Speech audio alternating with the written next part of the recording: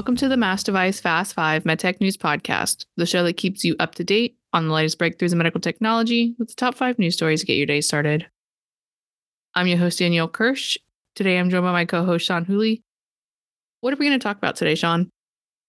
Well, among the stories today, we do have one earnings story, and seeing as it's earnings season and sort of stocks are moving all around as these reports come out, Danielle, you actually did an article about the movement of stocks over the last year and sort of some of the influences there. So I was wondering if maybe you wouldn't mind leading into that and teasing that a little bit. I'm sure we can include it in the show notes as well. The stock market in 2023 was kind of all over the place. It seemed like it was going to be a really good year up until July. And then you can see in some of the visuals that I posted in the article, the market just tanked to the lowest point that analysts have seen in previous years. And the main driver behind that was the GLP-1s that we've talked about a few times on this podcast. They just created a seismic shift in the medtech stock market.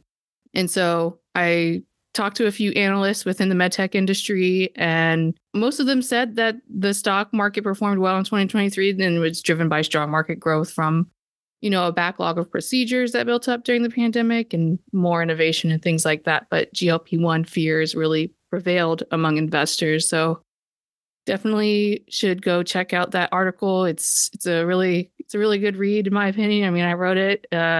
It's really thorough look at the state of the medtech stock market in 2023 and how analysts think the market will fare in 2024, as well as a sortable table of how every medtech company performed last year. So awesome. Well, yeah, definitely. I can second that. You should definitely read it. And to answer your original question, today we'll discuss an FDA breakthrough nod for digital therapeutic technology, FDA clearance for sleep diagnostic technology, FDA clearance for wearable monitoring technology as well. So a lot of regulatory news, but also we'll talk about a second round of layoffs at BioSig Technologies within the space of a month, and a big business decision at Medtronic that came out as part of the company's third quarter earnings. What's the first news story that we should know? Better Therapeutics won an FDA breakthrough device designation for its liver disease treating digital therapeutic. This company already has one FDA-cleared prescription digital therapeutic for treating diabetes, so it'll be interesting to see where else they can take their program. Clearly, liver disease is sort of the next target. That kind of makes sense if they do diabetes and liver kind of are within that same system. What is this digital therapeutic? So like I said, prescription digital therapeutic, it delivers novel cognitive behavioral therapy, or CBT. It aims to treat adults with metabolic dysfunction-associated steatohepatitis, or MASH, M-A-S-H, formerly known as NASH, N-A-S-H. So this novel form of CBT targets the lifestyle behaviors known to cause and or contribute to the progression of metabolic diseases, which, as you mentioned, sort of in the same realm as diabetes. So that's clearly an area that this company is comfortable treating. So how did it earn this breakthrough nod? Well, the company says it earned a breakthrough nod based on the outcomes of its LeVita clinical study. The trial met its primary endpoint by reducing liver fat within 90 days and also achieved key secondary endpoints related to improved liver health without any device-related adverse events.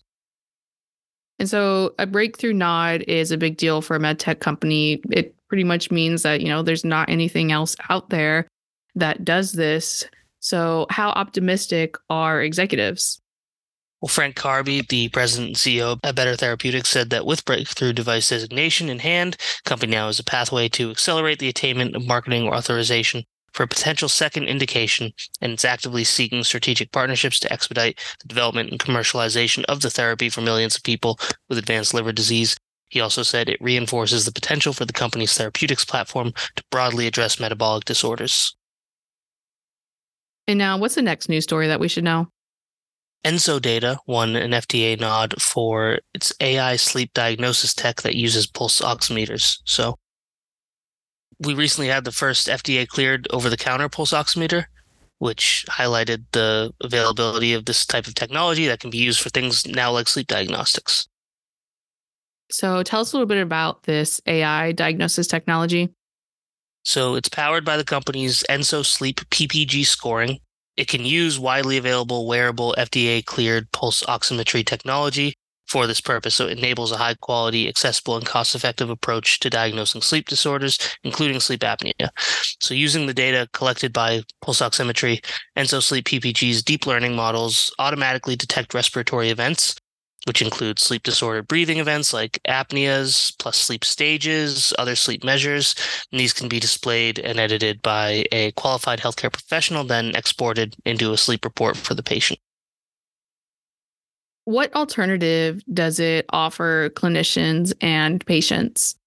Well, according to the company, pulse oximetry devices offer a smaller size and lower cost compared to earlier generations of traditional sleep diagnostic equipment. And some come in the forms of even wearable rings and watches. We've seen Masimo get clearance for the over-the-counter device that goes on the finger. So they record physiological data related to sleep and breathing as well, like oxygen saturation levels and heart rate. So this can lower the barrier for patients to receive an accurate sleep test thanks to the wider availability of this technology. And now we have another FDA nod story next. Yeah, the FDA cleared a wearable electrophysiology monitoring patch from X-trodes. This technology, which is called Smart Skin, appears to be very versatile and potentially very useful. What does this technology do? Well, it's a wireless wearable technology for electrophysiological or EP monitoring. It monitors a wide range of biopotential signals from anywhere on the body. So it can acquire EEG, EKG, ECG, EOG, and EMG data. So brain, heart, eyes, muscles, all sorts of areas it can monitor and acquire data from. What are some of the additional features on this EP monitoring patch? It features customizable, dry printed, multimodal electrode patches, and these discrete patches offer easy application and comfort. Company designed them to conform to the body without requiring gels as well, and no wires or uncomfortable solutions. How optimistic are executives about the future of this device?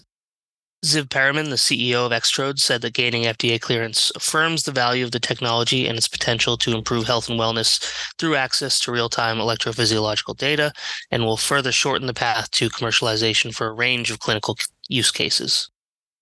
And now we have some more layoffs in the news. BioSig reduced its workforce again and will substantially cut its operations. So I know we've been saying for a while that layoffs have become more common, especially over the past year and a half, 2 years. Certainly 2 rounds of cuts in the space of about 3 weeks is something I haven't seen. So, did it give a reason for these layoffs?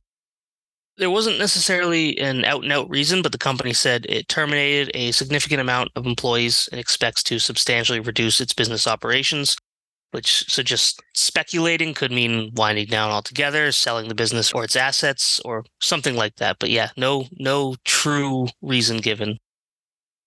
And I know we recently talked about one of BioSig's layoffs. Can you remind us a little bit of what the company's goal was within that first round of layoffs, and maybe if it's still aiming for that goal? Yeah, so BioSig announced at the end of January that it enacted a workforce reduction to reduce cash burn. At the time, it did not disclose the number of employees affected. Just like this time around, we don't really know the magnitude. We know that they had around 50 employees as at the time of the first round, so I can't imagine with substantial terminations, they're down to too many left. But basically, the company said that it was a shift in its business model, and it wanted to partner with organizations for sales distribution and clinical support of its pure EP platform. Basically, it wanted to work with well-established electrophysiology companies, distributors, with clinical staff already in the hospital setting. So perhaps over the past few weeks, it looked at its options on this front and decided that it had a surplus of employees necessary to achieve this. But again, that's speculation. So yeah, I'm not entirely sure, if the company is still trying to execute this plan. It remains to be seen. And now we have our final story from one of the biggest names in medtech. That's right. Medtronic is exiting the ventilator market. So we knew the company was looking to spin off its patient monitoring and respiratory units, but it seems like it's taking a different approach now.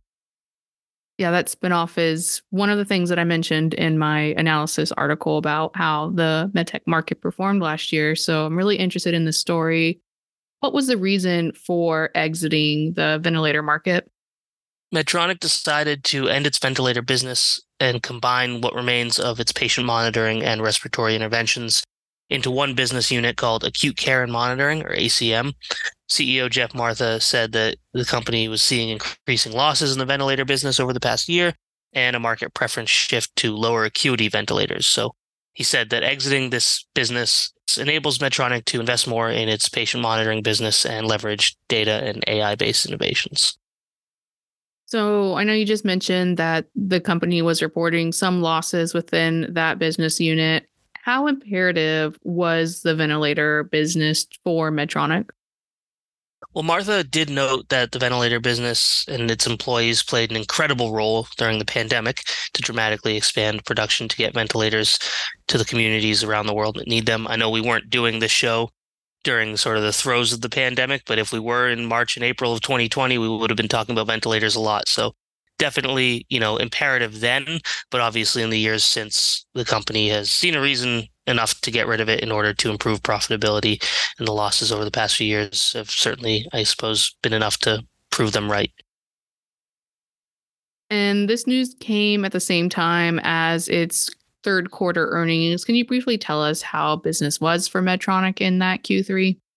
Yeah, Medtronic had a strong quarter, as you'd expect. $1.3 billion in profits, or 99 cents per share.